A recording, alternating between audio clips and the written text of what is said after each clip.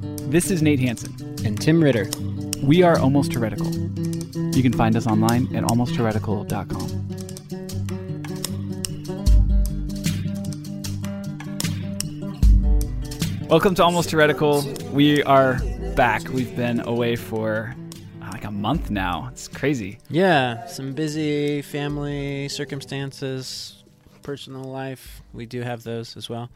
and then the gathering in Portland a couple weekends ago. Yeah, that was pretty cool. It's just fun to see some of you that listen and hear your stories. And I know that there's people that have had crazy experiences.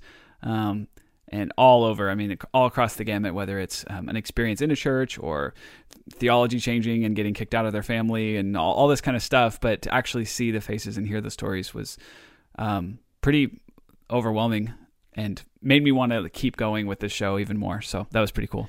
And now we're back Thanksgiving weekend with an interview that we've been looking forward to for a while now with a really great Bible scholar and also a friend of ours and fellow Oregon resident, Dr. Tim Mackie.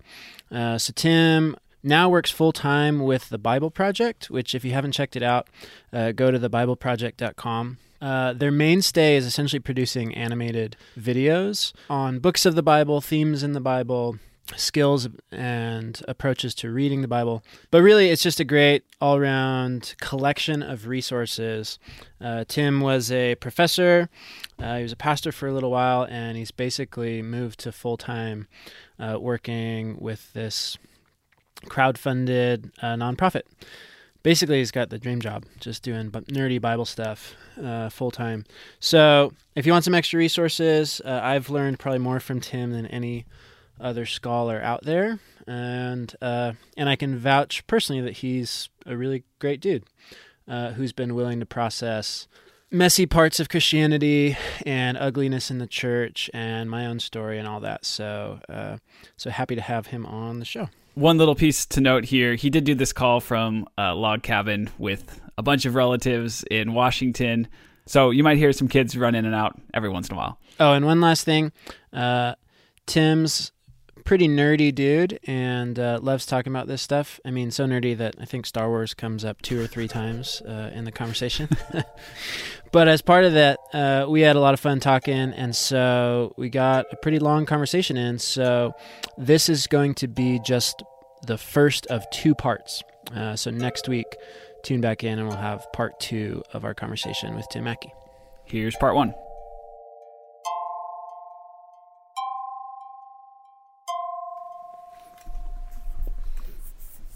All right, I'm recording. Me too. Cool. I'm recording too. Yeah, great. Right. It is recording. Yeah, totally.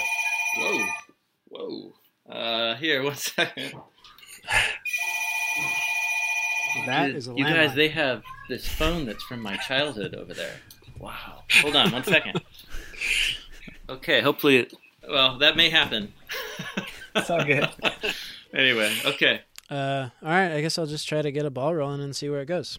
Tim, you're a Bible dude, Bible nerd, professional Bible nerd. Yeah. We've started a mini-series in the last couple months on how the Bible works and asking questions about, the mechanics of these texts and how to understand it, how to approach it, all that. You've been doing some fun research, especially the last couple years. And some of the language you've used is that of design patterns, or actually a phrase of yours that I've kind of stolen is the idea that when you really look closely into the Bible, especially Old Testament, you see that there are signs of intelligent design. So, yeah, not at all to be confused with the other conversation that uses that term. Right. That term has a lot of baggage for people in different communities. But it's a helpful analogy. Fair. But just to help us jump in, kind of give us a snapshot of what do you mean? What is this phrase, design patterns? Yeah. And what have you been exploring? Yeah. Well, my interest in more academic biblical studies came after a couple of years where I've been taking classes on the Bible as literature in college, and but once I got exposed to the Dead Sea Scrolls and began to read around all the floodlights that those texts shed on the scribal origins and the processes by which the biblical text came into existence, that launched me into a whole next level of just like how these texts came into existence, period. And so I got really interested in manuscript histories and the early translations of the Bible and the formation of the canons, these collections of the Hebrew Bible and the New Testament. And then I really nerded out on that for a lot of years. And then I kind of came back around to my early interests in the literary poetics and the communication strategies that these Hebrew authors employed, and how their mindset for thinking and reading and communicating is totally different than how we as moderns read and think.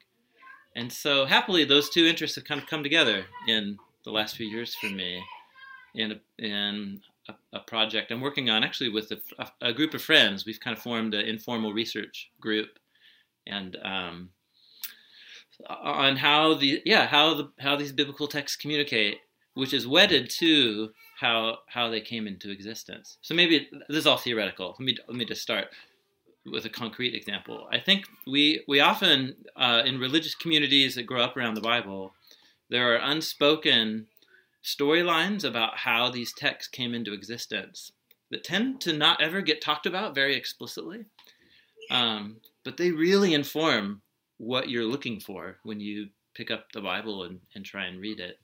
And so whether it's, they're golden tablets fallen from heaven and humans had little or no agency involved, that's a common view for some.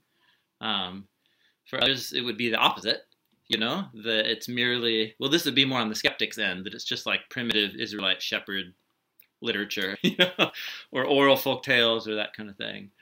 And so in the middle, however, is what, and this is in the last 100 years, we just have so much great information and comparative and even Israelite data from archaeology about how texts were produced in the ancient world, how oral histories would have been passed on, and the processes by which the biblical texts were formed.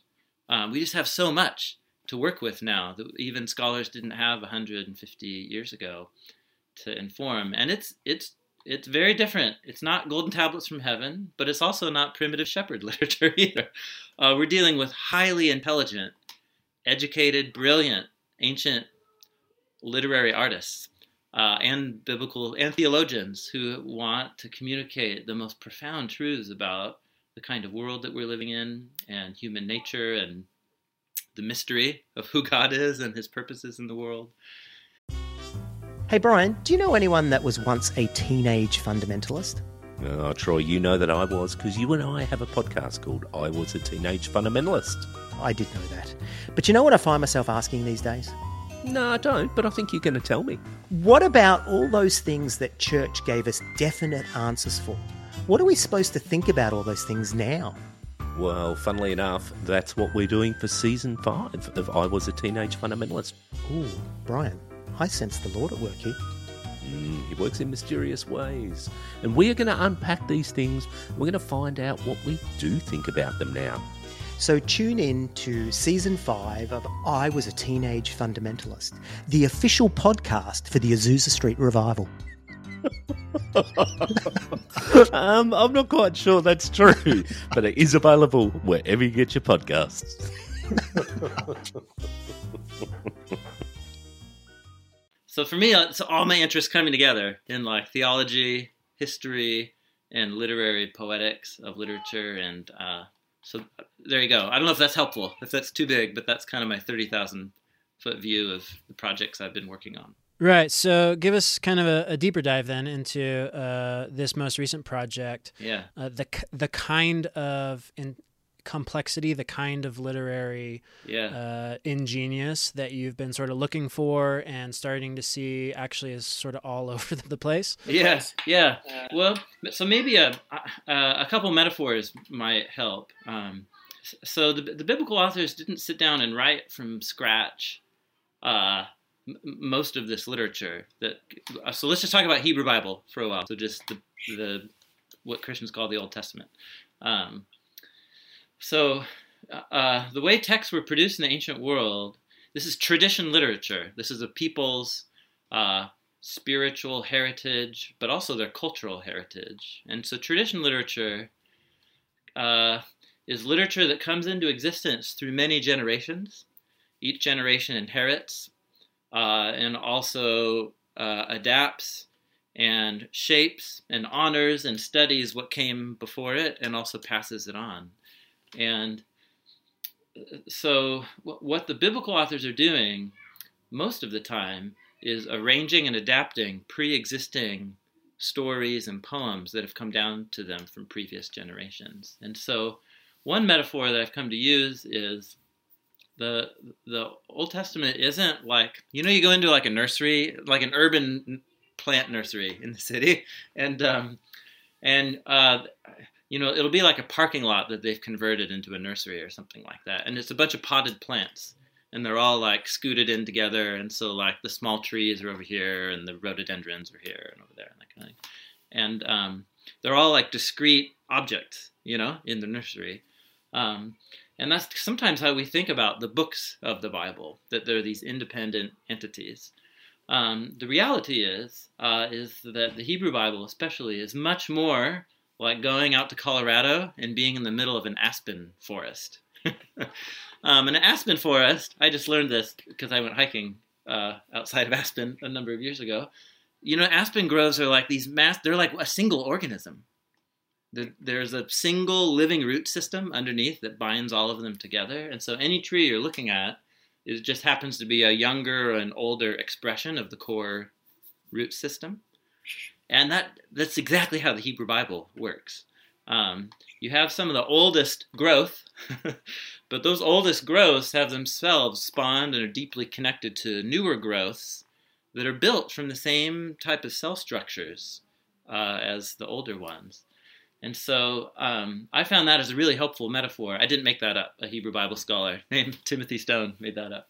But I found that very helpful because if you've ever noticed, there's a lot of repeated phrases and pattern type of stories and language happening as you read throughout the Old Testament.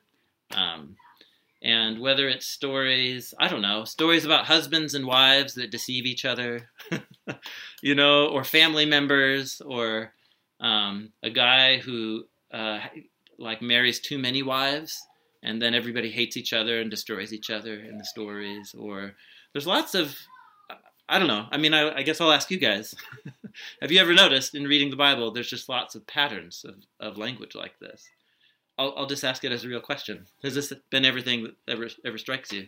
I guess that's my question is, we talk, and our Tim, has been talking about, he'll say, like, look at this verse here, and then it's the same kind of theme as what you saw back in, Genesis here or whatever, and I'm like, cool, I think I see that, but like, how do I know that those are actually connected, or how do I know that like those go together and it's not just like an accident, right. Or so that'd be like one of my questions, I guess. And the other one is like, how far back, like I want to know like this. So it's a written tradition for a while, but I'm guessing like at some point it was all oral, right? And so like, was it like they would tell these stories and then eventually it just got written down, or and like, how do we know all this? Like, I don't know. I have so many questions. Yeah, that's right. Well, so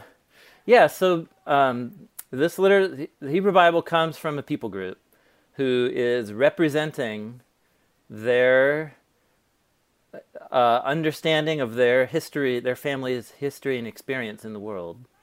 And particularly, the claim, as you move through the story, is that this history, the literary representation of their family history, is a window into a divine will and purpose at work in the world, in and through their history. That's the claim. You can accept that or not accept it, but that is the claim. And so what we're asking about is, how did the literature come into existence that represents that history? But then also, what's the mode of communication? Like, how does it actually communicate and make claims and arguments and communicate to a reader. And so really it starts in the first 3 pages of Genesis are actually both teaching you some real core claims that this text is going to make about the world, but also the way it communicates is teaching you how to read the book that's sitting in front of you. Genesis 1 through 3 is in many ways like a tutorial in how to read the rest of the Old Testament. And the main vehicle for it is patterns of repetition.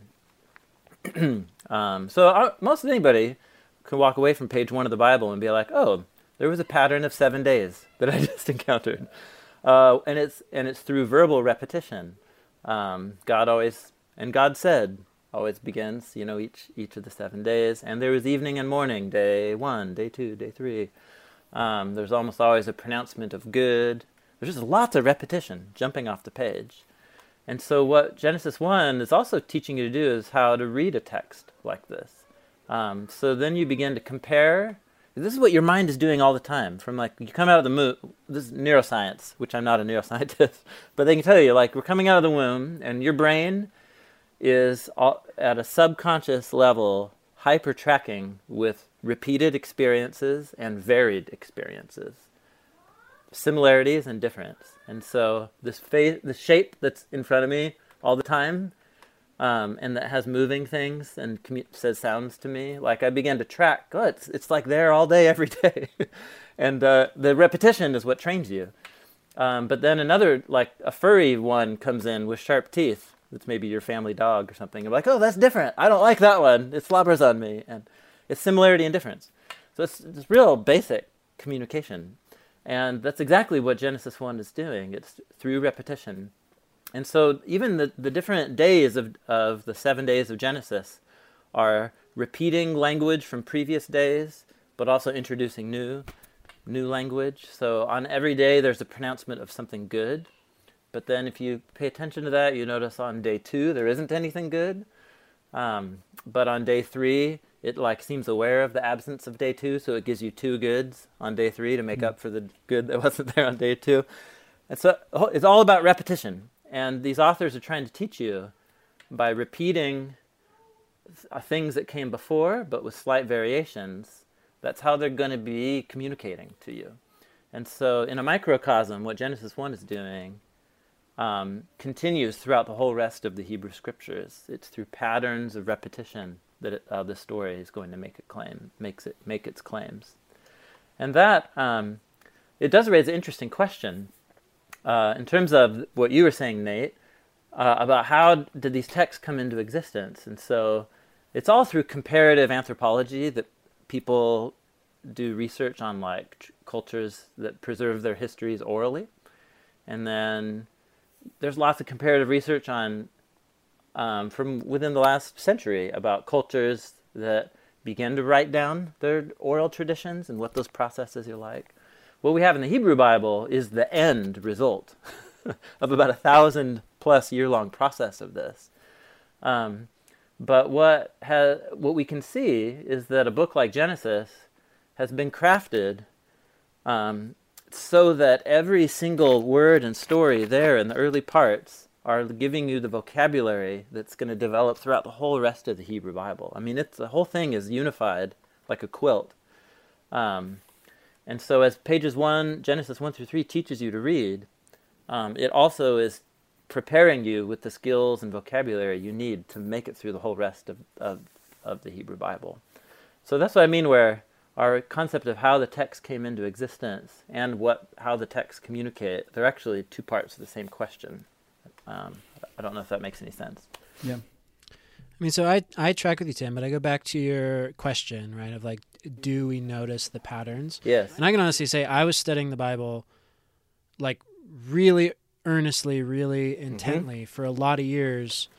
Me too. Before, Me too. Before I thought the patterns meant anything other than, I guess coincidental repetitions, right? And so, and I know what you're saying about Genesis 1 through 3 as a kind of intro and this typological thing, but for a lot of years of church history, people have not seen Genesis 1 through 3 as that, Yeah. right? Like Genesis 1 doesn't say this is a template for how to read the rest of the Bible. It says in the beginning God created the heavens and the earth. Yeah, that's right. And so, That's right, of course we have, Oh, that'd be so nice. yeah.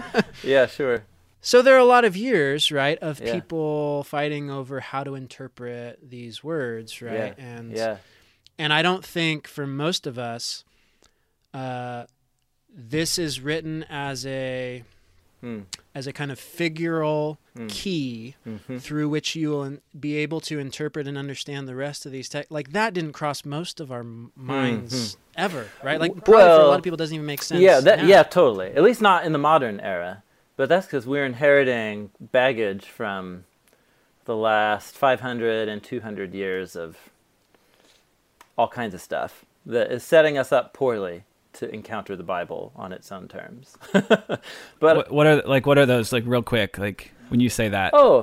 For example, well, so through the period of the Reformation, there's a whole shift happening in terms of the birth of the science of history, and and many scholars have traced this. For me, I was introduced to this through a Hebrew Bible professor named John Sailhammer. But he could trace right from the Reformation on to the present, where the meaning of the biblical text shifted from being what the words are communicating to the meaning of the historical events to which they point. And so now, starting with the Reformation, you can just watch it happen. The meaning of the text becomes subordinate to what we can dig up in archaeology or what we can reconstruct from ancient history, and then that becomes the meaning of the text, as opposed to the text being a literary representation, a verbal representation that is giving us an interpretation of a historical event. And those are two really different things. So here's an illustration that Sailhammer would use. It was the painting of, I forget, it was a French painter, René Magritte. I forget what the name of the movement he was a part of. He had this famous painting. It was hyper-realist painting of a pipe. Like it looks like a pipe, an actual pipe that he painted. And then it says underneath it, this in French, it says, "This is not a pipe." And it's like a philosophical mind puzzle. But the point is, it's not a pipe. It's a painting of a pipe. And the painting of a pipe is not the same thing as a pipe. It's a visual representation of a pipe. It's not in 3D. You can't turn it over. You can't put tobacco in it. And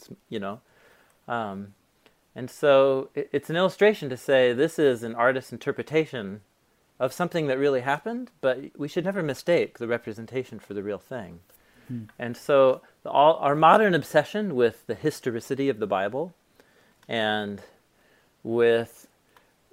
I think there are important questions to ask about how these literary texts relate to the events which they claim to portray, but we should never confuse those as to the meaning of the text and what it means to do hear the theological claims of these texts. And to do that, I need not a shovel and a pickaxe and a plane ticket to the ancient Near East. What I need is a heightened set of reading and literary skills to know how to read an ancient text. So that's a small. It might even seem to some people like you're splitting hairs, but it's a world of difference in terms of what you're looking for when you pick up the Bible.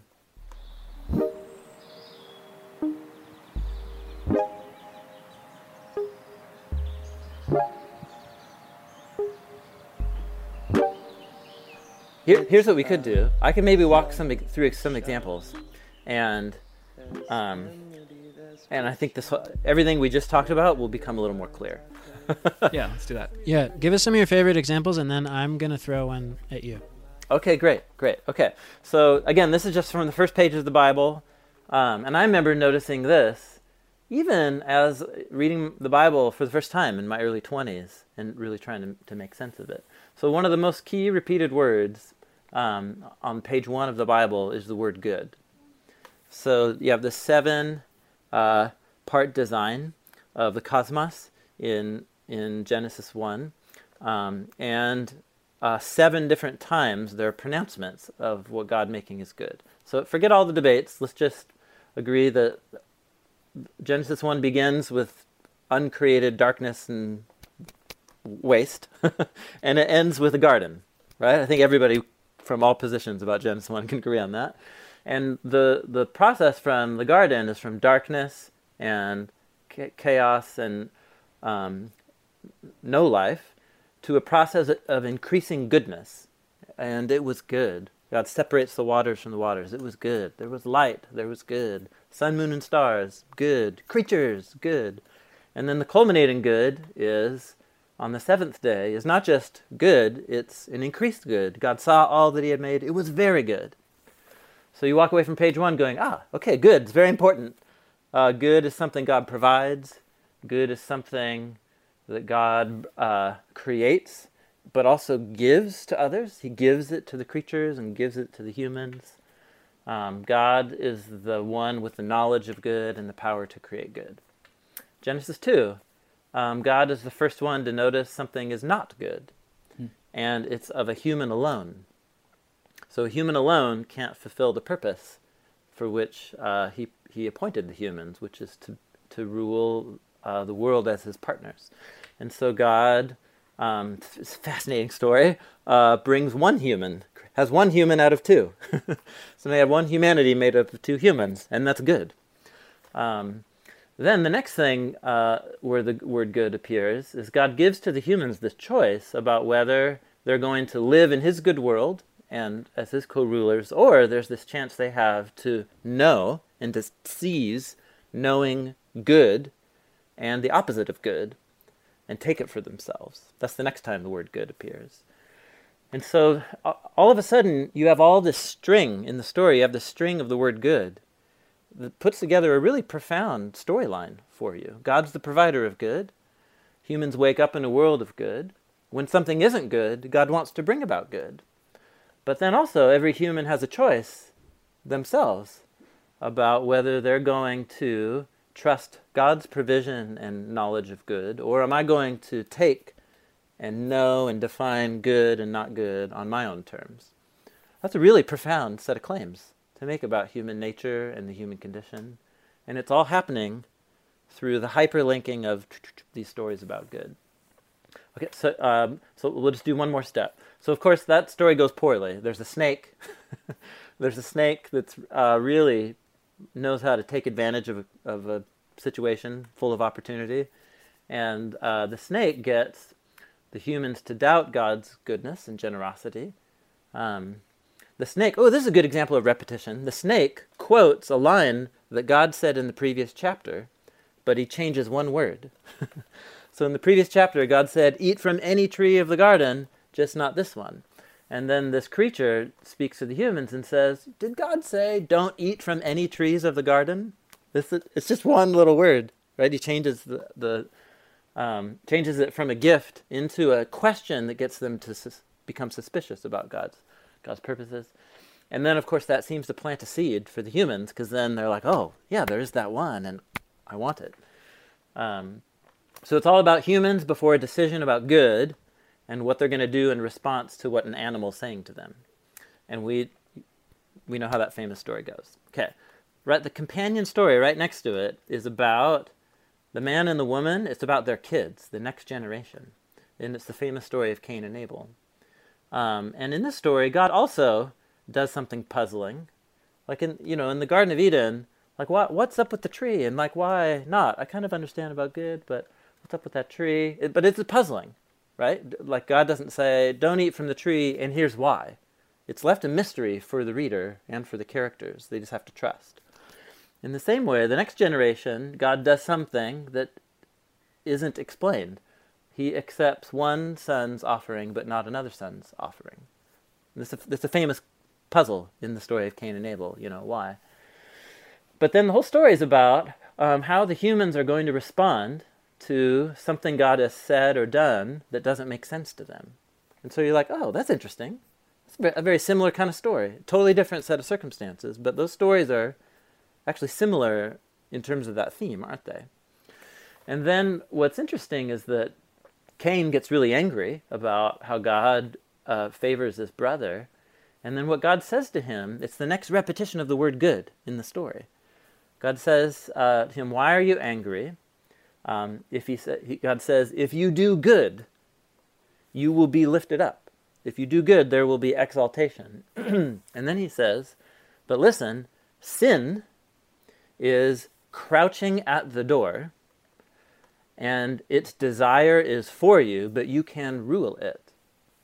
Almost every line in there is a little vocabulary copy and paste from the previous 2 chapters. Sin, crouching like an animal. Have I encountered any other crafty animals that are there with the humans at the moment they need to make the key moral choice? Oh yeah, that was the snake in the previous story. Now it's the abstract concept of sin, but sin's crouching like an animal trying to get you. Its desire is for you. So the desire, actually this is a whole, we don't have time to go down this rabbit hole, but that's a copy and paste from something in Genesis chapter 3 about some kind of what seems to be an inverted or antagonistic desire. But sin wants you the same way that there's going to be this relational conflict between the man and the woman in chapter 3. But you can rule over it. That's what God said the humans were to do over creation on page 1. And then, of course, Cain doesn't do good. He murders his brother. So that's a good example. So I know I'm talking for a long time, so I'll stop for a second. But so Genesis 3 and 4 are 2 stories put next to each other. And it's actually through thematic pairing and then key vocabulary, copy and pasting between the 2 stories that get you to compare the 2 stories. All of a sudden, you have to go for a long walk and just think about, how is the garden temptation similar to Cain and Abel's story? How is it different? And then what you see is this portrait developing in the story of the human condition and of humans as these deceived but also rather selfish creatures who even unwittingly or sometimes purposefully spread death and create and relational chaos in the world that creates violence and bloodshed. And all we're doing is tracking with key words here.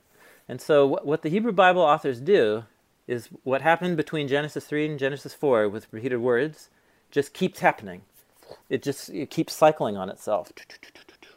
And so you'll be in a story about Abraham and Sarah in Genesis 16, and it's a story about how 2 people, a man and a woman, Abraham and Sarah, God said they're going to have a kid, but we can't have any kids. But they see this Egyptian slave that they have, and they take her and do what is good in their eyes to her. And it's all this language in that story from the Genesis 3 temptation story. And so, and there's thematic parallels. It's a husband and a wife, and they don't trust God.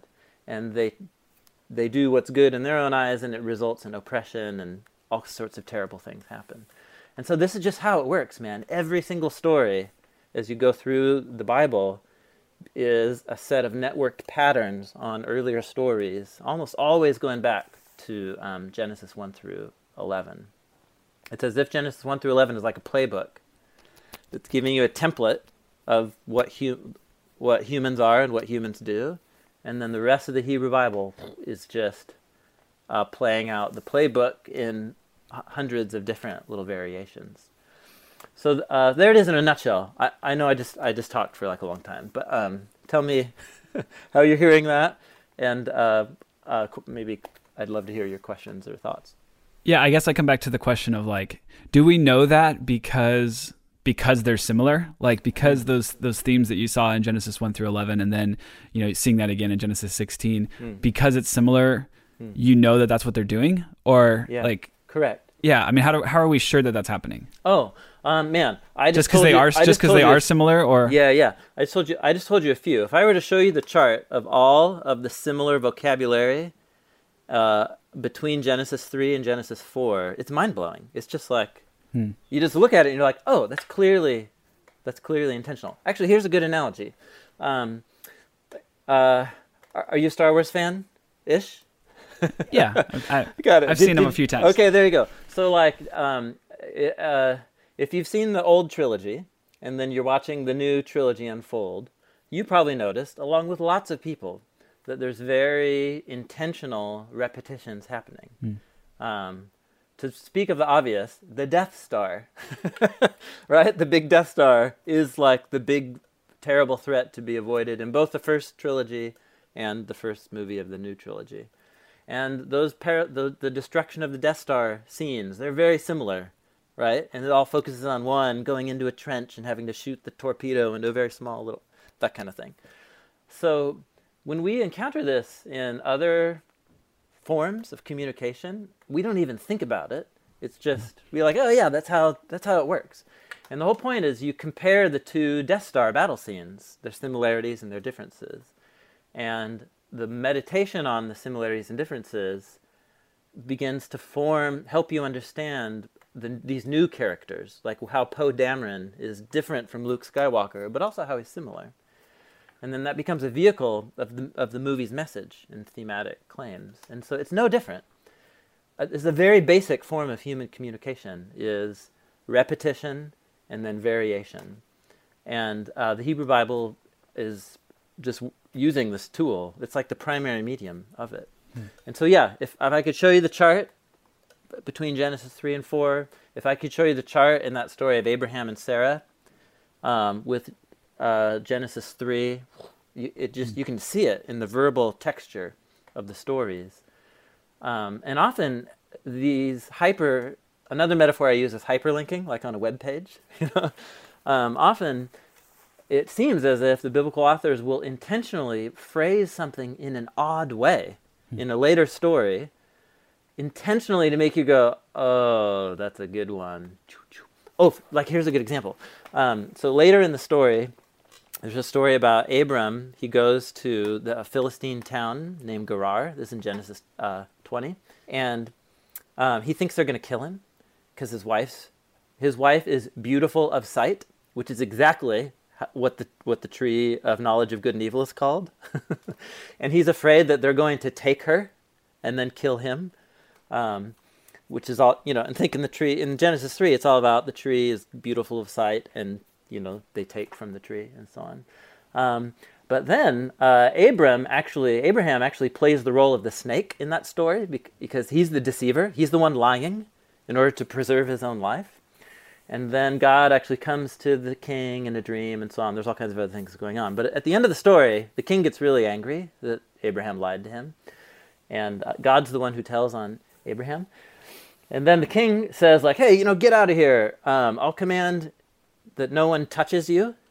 He says, I give a command that no one touches you. Do you remember what the woman said in Genesis 3? God commanded us, saying, don't touch the tree. And then he says, the king gives a command saying, don't touch Abraham or his wife. And then the king gives Abraham and Sarah this money to pay off for psychological damages or something. And then what he says about the money is he says, this will be as a covering for the eyes. It's just a very odd phrase in Hebrew and in English. The money covers your eyes? That's so weird.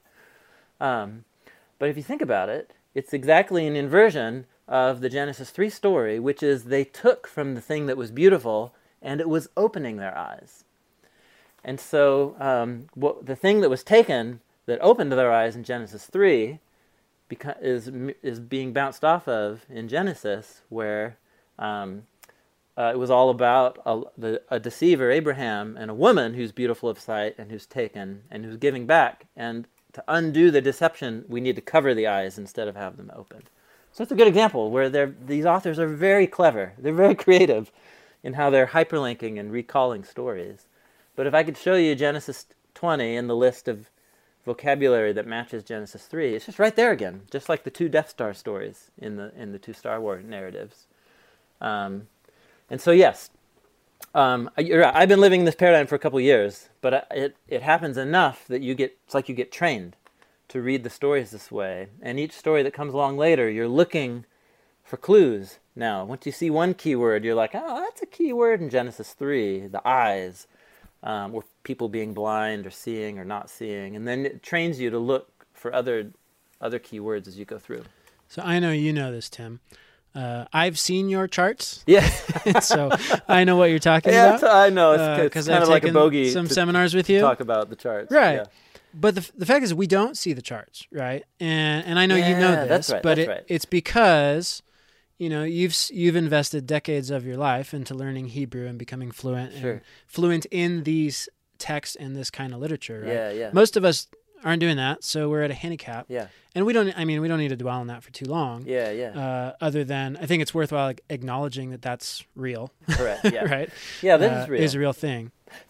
Yeah, and one thought on that. I actually remember noticing repeated vocabulary. Actually, I was taught in my first class, which happened to coincide with the first year or two of me reading the Bible, period.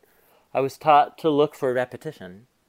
And I was taught that hyper-literal translations are really hard to read, like before going to bed at night or on the bus.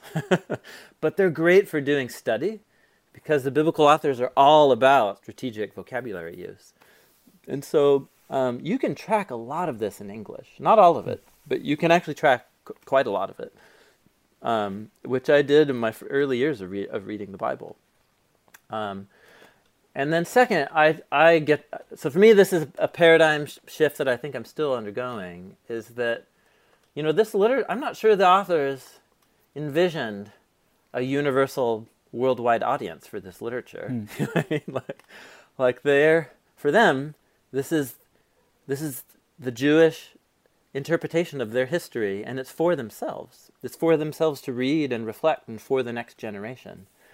And so the fact that God, on a traditional view of inspiration, if you want to entertain that view, it would force you to reckon with the fact that God chose as the vehicle to his communication with people the literature and literary conventions of one particular people group. And I think that's just built into the Jewish and Christian claim that God reveals himself at all in his, to people. But so it makes it inconvenient for people who don't know Hebrew, which is most of humans for most of human history. But I don't know. You just got to wrap your mind around that fact, I guess. I feel like I'm wrapping my mind around it most days that I wake up. But anyhow, so yeah, what do you think about that? Well, let me ask you an intentionally obnoxious question. Totally. Great. So for all those of us, thousands of years later, without Hebrew and without being a part of this tradition literature community, Yeah. Who are coming to this thing as a book that's been given sacred significance. What does it mean to read the Cain and Abel story literally? Or have you moved away from that notion, or what's a better way of even thinking about how to approach a story like the Cain and Abel story, or Genesis 16 or Genesis 20, any of those examples? Well, yeah, the word literal is so fraught with complexities and baggage and emotions in our moment. So I think anytime the word literal versus whatever, metaphorical, comes up, you just have to say, try your best to define what you mean by that. I can't answer your question without knowing what you mean by the word literal. And I find as I press students when I'm in classroom settings to do that is people have wildly different definitions of what they think even a literal reading of the Bible represents. So what I mean when I use the word literal is I'm looking for the literary meaning. In other words, whenever somebody sits down to craft a piece of written communication, they use literary conventions and words and paragraphs or repetition, whatever that culture uses. But they usually, like when I write down something, I mean something by it.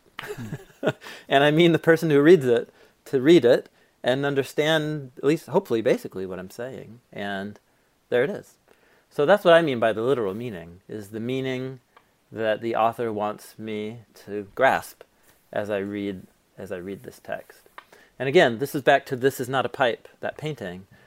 In the modern era, meaning has become synonymous with understanding its historical referent, if I understand the event to which it refers, and that's its meaning. But of course, an event doesn't have meaning. I don't know the meaning of what brushing my teeth meant this morning. You know? I don't know the meaning of why I'm at my in-laws for Thanksgiving. You know, but maybe in 5 years I'll begin to see this weekend played a key role in something that happened, and this thing, and the things that followed from it, and then I could craft a story about the meaning of the weekend. But if I crafted that narrative, that wouldn't be the same thing as what actually happened here. I don't know the meaning of any of this, and so. I think the literal meaning that is going to be most helpful to modern readers is learning how to understand what an author meant by giving a literary representation of their history. Is it true that potentially people at that time weren't as concerned with the historical accuracy of what they were writing as well? Potentially we're just more consumed with knowing the actual facts and order of events. Is that, what does that trigger in you? Well, yeah. I mean, if you think about it, this kind of tradition literature and foundation stories of like a people or a culture, these are stories that matter deeply to these people because they're identity-forming stories. This is our story. We're the Exodus people. The Exodus story made a deep impact on the identity and practices of the Israelite people over the course of millennia, and still today, you know, for those who choose to live by those rituals. And so I think it's that the way that these literary texts refer to history is often by a different set of conventions than how we think of a literary text representing a history. I think for sure, like it's a different culture, a totally different culture. So for me, actually, my hang-up is with the word accuracy, because that itself just speaks of a cultural value that we have. Actually, here, this is very interesting to think about. So, it is the meaning of an event captive to how accurately you portray it. I often use the example of my wife and I met and dated and got married over the course of about 2 years. And when we're often meeting people, I'd be like, oh, how'd you guys meet and get married? We've been married 18 years. And so we have we've told it so many times, you know, we have a long version, a medium version, a short version. And we kind of know the cues of what parts and who says what at what part. And what we've actually done is condensed many events down into a shorter number of events. I know we've talked about it before. We've merged multiple days at the beach into one day at the beach and so on in our retelling. And so it's sort of like, is it inaccurate? Well, it's not video camera footage, but in another sense, it's very accurate. I lived it. You know? And what it is it's a faithful representation of that season of my life. And the way that we tell it is trying to help people understand the meaning that we can now see in these events and how they work together. And so accuracy is part of the equation, but it's not the only value driving how we form that narrative. And so I think something analogous is going on with the biblical authors. And so, yeah, all kinds of stuff. Like chronology is not the utmost value. They're constantly rearranging events and putting them, and they don't even hide it. I mean, the book of Ezekiel has a real clear chronological scheme, and there's just some sections that are just so clearly have been relocated to a different section of a book. And it's not trying to hide it, because their value isn't to give you video camera footage. And so, yeah, there you go. It's hard for moderns to wrap our minds around a different culture's way of representing their history. But I think we have to learn how to read these texts sympathetically on their own terms, or else I think we're just destined to kind of misread them.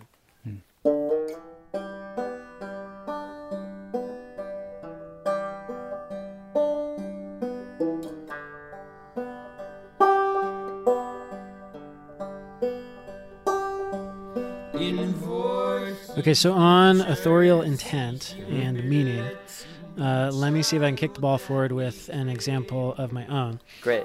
So this year, Tim, I got to take a seminar on Genesis with you, which was half on Genesis, half you sort of playing out these kinds of designs and patterns, right? And exploring how everything is interwoven and the different connections.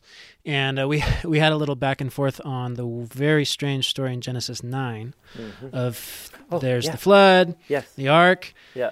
Things come to a kind of conclusion. They get off the boat, and there's this strange event with Noah and his family members. And we had done a podcast episode early on when we started the show, sort of drawing from Mike Heiser's stuff and some of the articles out there on, connecting basically. So it's the sin of Ham. And, I had done some research and seen for the first time, there's like this whole basically section of Leviticus. This seems like it's sort of implanting a decoder ring that is basically translating the phrase, your mother's nakedness, right, is your father's nakedness. So there's basically this thing where you read the story, and most of my upbringing, we interpreted Genesis 9 as this story of Noah getting drunk and doing some sort of, typically assumed to be some sort of homosexual, incestual act. And so it was Noah's fault, and Noah did something wrong. And then sort of get in this other realm of research that goes, actually, it seems like this phrase is a reference to Noah's wife, and that in the theme of essentially beings seizing power, all the way back from Genesis 3 to the sons of God in Genesis 6, then there's this kind of consistent theme that Ham potentially essentially raped his own mother to sort of take over the family line and that sort of thing. So we had this back and forth. I'm like, okay, so, which is it? Is this Noah's son does something to Noah and Noah's wife? Yeah. Or is this Noah does something? Yeah. And you actually reached the conclusion that it's both. Yeah. Yeah. I actually believe that more firmly now than when we had that conversation. Okay, good. Yeah. So I'm happy to talk more about it. Yeah. Right. So, and that brought up this, to me, fascinating idea that there would actually be double entendre written into narrative in biblical texts, where a story is saying this happened, and it's actually trying to get us to take that story, sit down this morning, and think, oh, that story said this happened, right? Noah's son Ham did something really awful. Yeah, yeah. And then connect that with other stories in Genesis, right?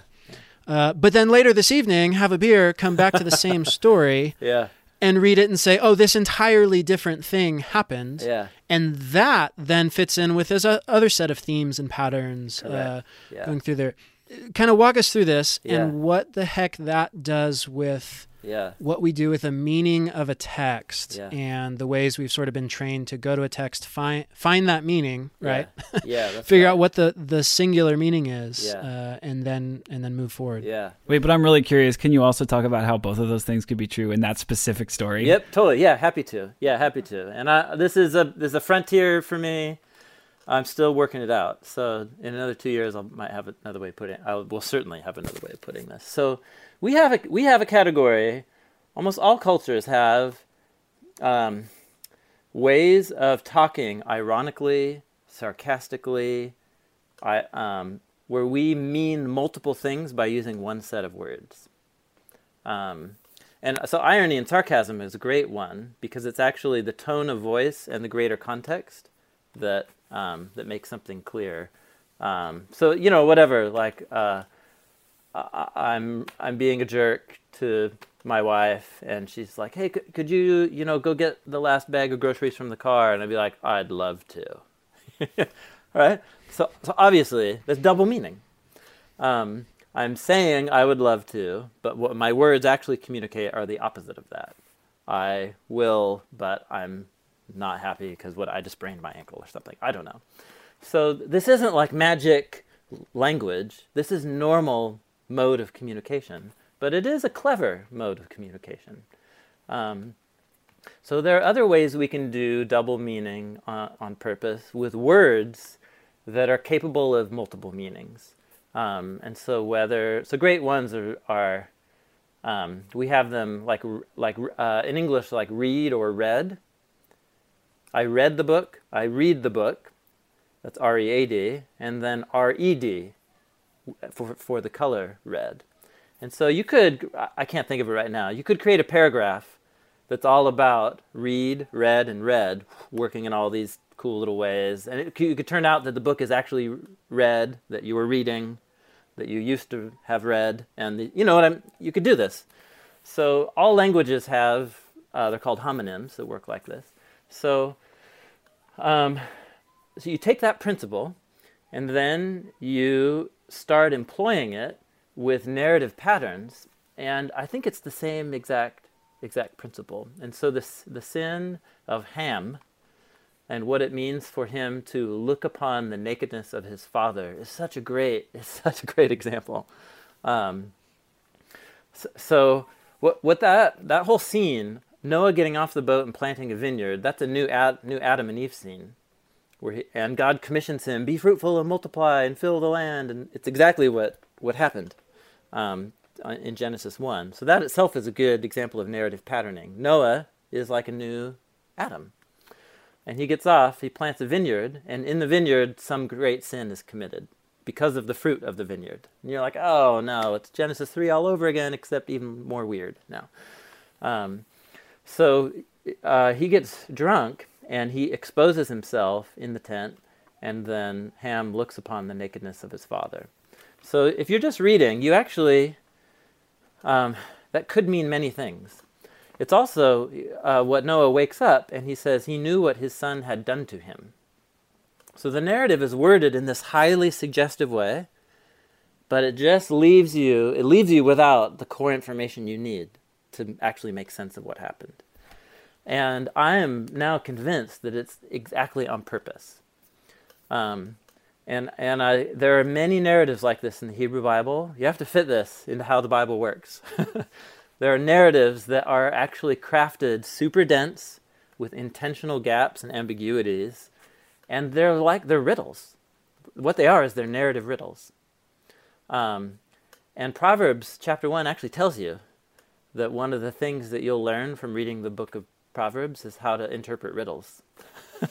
Proverbs 1 tells you that being a skilled reader of the Hebrew Bible involves knowing how to understand riddles. And so so you have something happened sexually with Ham in relation to his father.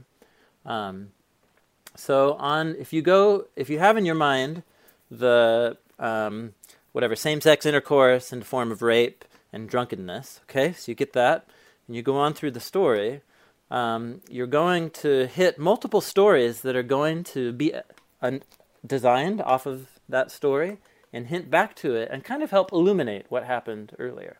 For example, you have in the story of Sodom and Gomorrah, there's the famous story, the moment where the men of the city want to break into Lot's house and gang rape the angels. So it's human and angel, which itself is a commentary linking back to the sons of God and the daughters of men from Genesis 6. But then after that story, after they escape Sodom and Gomorrah, you have that it's one of the most cringing stories in the Hebrew Bible where Lot has sex with his daughters in the cave. Yeah? So think about this. Here you have two daughters who are worried that their seed will not live. That's what they say. Our seed will not live. And so they get their dad drunk in a cave 2 nights in a row. And the children sleep with their father because of wine in a cave to keep the seed alive. Almost all of that whole story with Lot and his daughters, all the vocabulary in there is keyed off of stuff from the flood story and the Noah story. So that's an example where it confirms the interpretation, or at least one way of thinking about Noah and his son, that it was Ham raping his father. Both really terrible things. But then you go forward in the story, even more, and you get to the book of Leviticus. And there, you read in Leviticus 18 a beginning paragraph to be like, hey, don't live like the Canaanites. You know the Canaanites that live in the land? They live in all these ways. They have customs and habits, and don't do any of those things. Because don't forget, in Genesis 9, Ham, the narrator, interrupts you 2 times in the story to tell you, oh yes, Ham, he's the father of the Canaanites. And then he just keeps the story going. You're like, whoa, what was that for? Why do I need to know that Ham's the father of the Canaanites? I get to Leviticus, and it says, hey, don't be like the Canaanites, because here's how they live. And then there's this whole list of rules about sex in Israelite culture, and specifically who you're not supposed to have sex with. And one of them is, don't make visible the nakedness of your father. That's your mom. Don't do that. And so there, the nakedness of your father is very clearly, it's about a son sleeping with his mom, which is totally connected, or at least the wife of his father, which is all about inheritance, status grabbing. And you're like, oh, so maybe Ham was sleeping with Noah's wife in order to become the leader of the family. You would get to the book of Samuel, and you would find that reading confirmed too, when Absalom sleeps with the wives of David, his father, as his proclamation to make himself king. And all those stories are designed back on that story. So I think the Ham and Noah story is intentionally opening up both possibilities. Both are equally screwed up, and both are themselves just iterations of the garden temptation back in Genesis 3. Do you see what I'm saying? The Noah story with Ham in the vineyard is itself a mirror design pattern story from the garden, and then it's capable of 2 meanings, and both of those meanings are played upon in the design patterns of the story as you go throughout the rest of the Hebrew Bible. And I think what it is, this is just creative literature. You know? Like, they can make a story do more theologically than if it just had one meaning. And so it seems to have been intentionally crafted to be open-ended so that it could get activated in multiple ways later on in the story. I'm so sorry I'm not concise. This is great. I wish I could be more concise.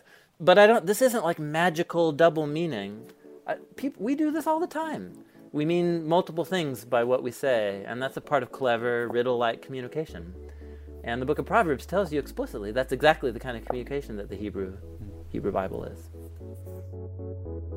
Okay, that was part 1 of our conversation with Tim Mackie.